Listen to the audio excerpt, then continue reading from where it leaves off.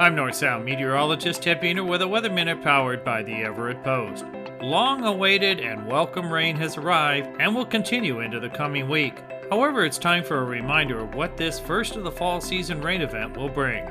Since the June 21st summer solstice, the North Sound has had less than 1 inch of rain in the past 4 months, and essentially no rain this month. As a result, roadways have accumulated a great amount of oily substances. Oil and water do not mix, so the fresh rainfall will create quite slick road conditions.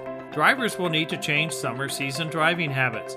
The key to renewed wet weather will involve slowing down, enhance safe following distances, and use turn signals well in advance of lane changes. In addition, the risk of hydroplaning will return. The rain will also raise the risk of debris slides in areas that have burned, such as along Highway 2. The incoming weather will also generate blustery winds, knocking down a herd of leaves. The rain runoff will cluster those leaves around storm drains, potentially blocking them. Storm drains will need to be cleared of leaves periodically to avoid ponding of water and even some flooding. The return of soggy and blustery fall weather will bring welcome relief from the wildfires, smoke, and poor air quality. Yet the rain will bring its own set of issues if not prepared for them. This has been a Weather Minute. I'm North Sound meteorologist Ted Beener.